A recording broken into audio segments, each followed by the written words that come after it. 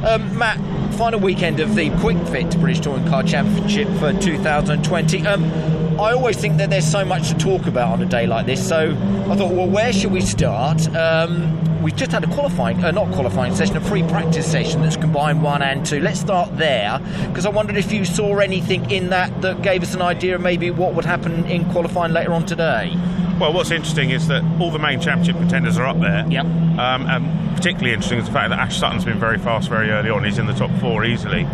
He's had some meetings this year where he's struggled coming into the meetings and had to get work on the car setup, but he looks like he's got it bang on the money, yeah. From the get-go, which is great. When, as you say, both free practices combined into one, they've got to be on the pace to start with, because there's no time to sort of tweak the car really. So that's an encouraging sign. But the front-wheel drive cars are up there too. I guess the greasy conditions that we've had might have played to their strengths. Things out of it, yeah. It's just going to be very hard. And Colin Turkington's about to walk past us, so I better say something good about him, hadn't I? Yeah, exactly. Well, we'll talk about the 1, 2, 3, 4, 5, because there are 5 drivers in with a shout as we go into this final weekend. Where shall we start? Rory's had a great season. This new car, the new Ford Focus and everything, I know he's not really going to win the title if we're realistic, but he seems to be happy enough with how this season has gone. Yeah, and when you consider the steps that team has made with what is a completely brand new car, I think they were one of the few squads that was relieved that we had a lockdown at the start of the year, because the paint was drying on it if it had been the opening round at Brands, but they had time to sort it out. The car did all of its development here at Brands. A lot of the pre-season running was done here, so it knows Brands Hatch Indy very well, as does Rory. And speaking to him ahead of the weekend, his plan is just to go out, do his normal job, win as many races as he can, and what will be will be. His attitude is that maybe I can nick a top 3 in the championship or something like that, and he'll walk away happy from that with a winning season. Had a big shunt at Silverstone, bad luck at Crofts, kind of knocked him out of the picture a little bit, but he's desperate to sign off with a flourish. Yeah, Tom Ingram, P4 as it stands. He's had some bad luck, and if we look back at Snetterton, he could have been closer, couldn't he? But I think, he still feels he's in with the shout, but there's a lot of other elements have got to go his way in those 3 races tomorrow. Yeah, he's another one he's not really focusing on those in front. He just needs to do his job. Yeah. And if he can do his job as well as he knows he can, then again the BTCC gods will either grant him the title or not. You feel sorry for him because he came close to winning the title before and lost out just at the death to Colin. So he knows what the pressure's like of finals day, and that's going to work in his favour. And I also think, we'll come on to Dan Camish in a minute, but I also think Brands Indy, this is a circuit that's going to favour the front-wheel drive cars. So Rory, Tom and Dan Camish, who we'll come on to, I think they've got a very good chance. Yeah, they certainly have as well. Let's talk about Dan then. P3, he seems to be very relaxed, calm. We know what happened to him this time last year. You know what I'm saying with regards to that. There's something about Dan that says to me that he's not out of it. He's definitely in with a shout.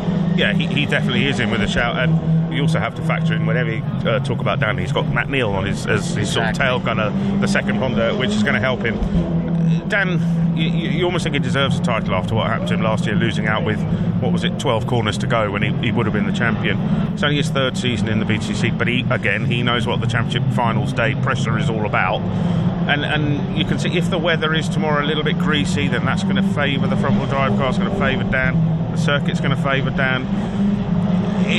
I haven't seen the odds, but I would be tempted to have a punt on him if I was going to go anywhere. You are a bit of a betting man, and I'm sure that you would have a fiver or something like that on Dan. It'd be a good price, I reckon, as well. Ash, talking about the weather, he's going to love stuff like that. He will have enjoyed that session, as you say. That was a good session for him. My big thing when I spoke to Ash before we came here this weekend was it's just great to see him back battling for a championship. We've missed that since he's won it. Yeah, exactly. He spent a couple of years with the Subaru when it wasn't performing at its best. A wet weather maestro, captain car controller, he knows what he wants from his car. As we've mentioned, he's quick in FP1 or the free practice session. That's going to be good. It's all about qualifying for Ash. He's going to have to be somewhere in and around where Colin Turkington is, and then he can control what happens in the races. It's in his hands very much. One thing about Ash is that I've done some... He can be rash. Ash can be rash, and he can crash. And he can crash, and he knows that. Yeah. And I did say to him, do you change the way that you drive? But he's not going to. Leather won't change its spots overnight, will it? He's kind of flat out all the way, isn't he? Spoke to him earlier in the year, did an interview with him for Motorsport News, and I still think there's a little bit of him that feels he needs to justify his place in the VTCC. He still feels like one title could be a one-off, but he wants to prove to everybody that it's not. So he's got a lot of hunger. He's very driven. Just got to keep his nose clean tomorrow, and that's going to be the key thing. He said to me as well that he wants to win more races than someone like Jason Plato. He was comparing himself to a Nick Hamilton in F1. Yeah. Do you mean Lewis? Lewis Hamilton, that's the one. Yeah, because we've got Nick here in the British Touring Cars. Yeah, to Lewis Hamilton, and wants to win, more races than anybody. So, let's expect to see Ash, fingers crossed, around for many years to come. I don't have the stats to hand, but the amount of wins he's already had is absolutely stunning. He's ripping his way up through the record books. It's not going to be long, before he's established himself as in the top 10 of all-time winners, and he's young. He's got plenty of time on his side. Plenty of time. What do we say about Colin Turkington? P1 at the moment. He's where he, we would expect him to be, I suppose, coming into this weekend. He had a sterling, incredible time at Snetterton that put him back into that pole position. You'd have to say again, with a man that's achieved what he has achieved, those 4 titles, it's going to take a lot for him not to come away with that, that incredible record-breaking 5th title at the end of this weekend, Matt. Something's going to have to happen for Colin not to win, because, as we've just mentioned about other drivers, he is in the pound seat. He can work out during the race what he needs to do, what he doesn't need to do, whether he needs to go on the attack or where he doesn't, because he's got an advantage to protect, which he said, that's always the place you want to be. You want to be the hunted rather than the hunter. You want to have the points in the bank. It's got full weight going into race 1. That might play a part. Did we see anything in that free practice session that maybe they're really seeing that weight play its part, and again in these conditions? I'm not sure, because Ash Sutton was quick and he's only 6 kilos less than Colin. Yeah. And West Surrey do generally tend to use these free practice sessions very, very well for setup and get running through sort of tyre cycles, brake cycles. So the fact he's not on the ultimate pace isn't a worry just yet.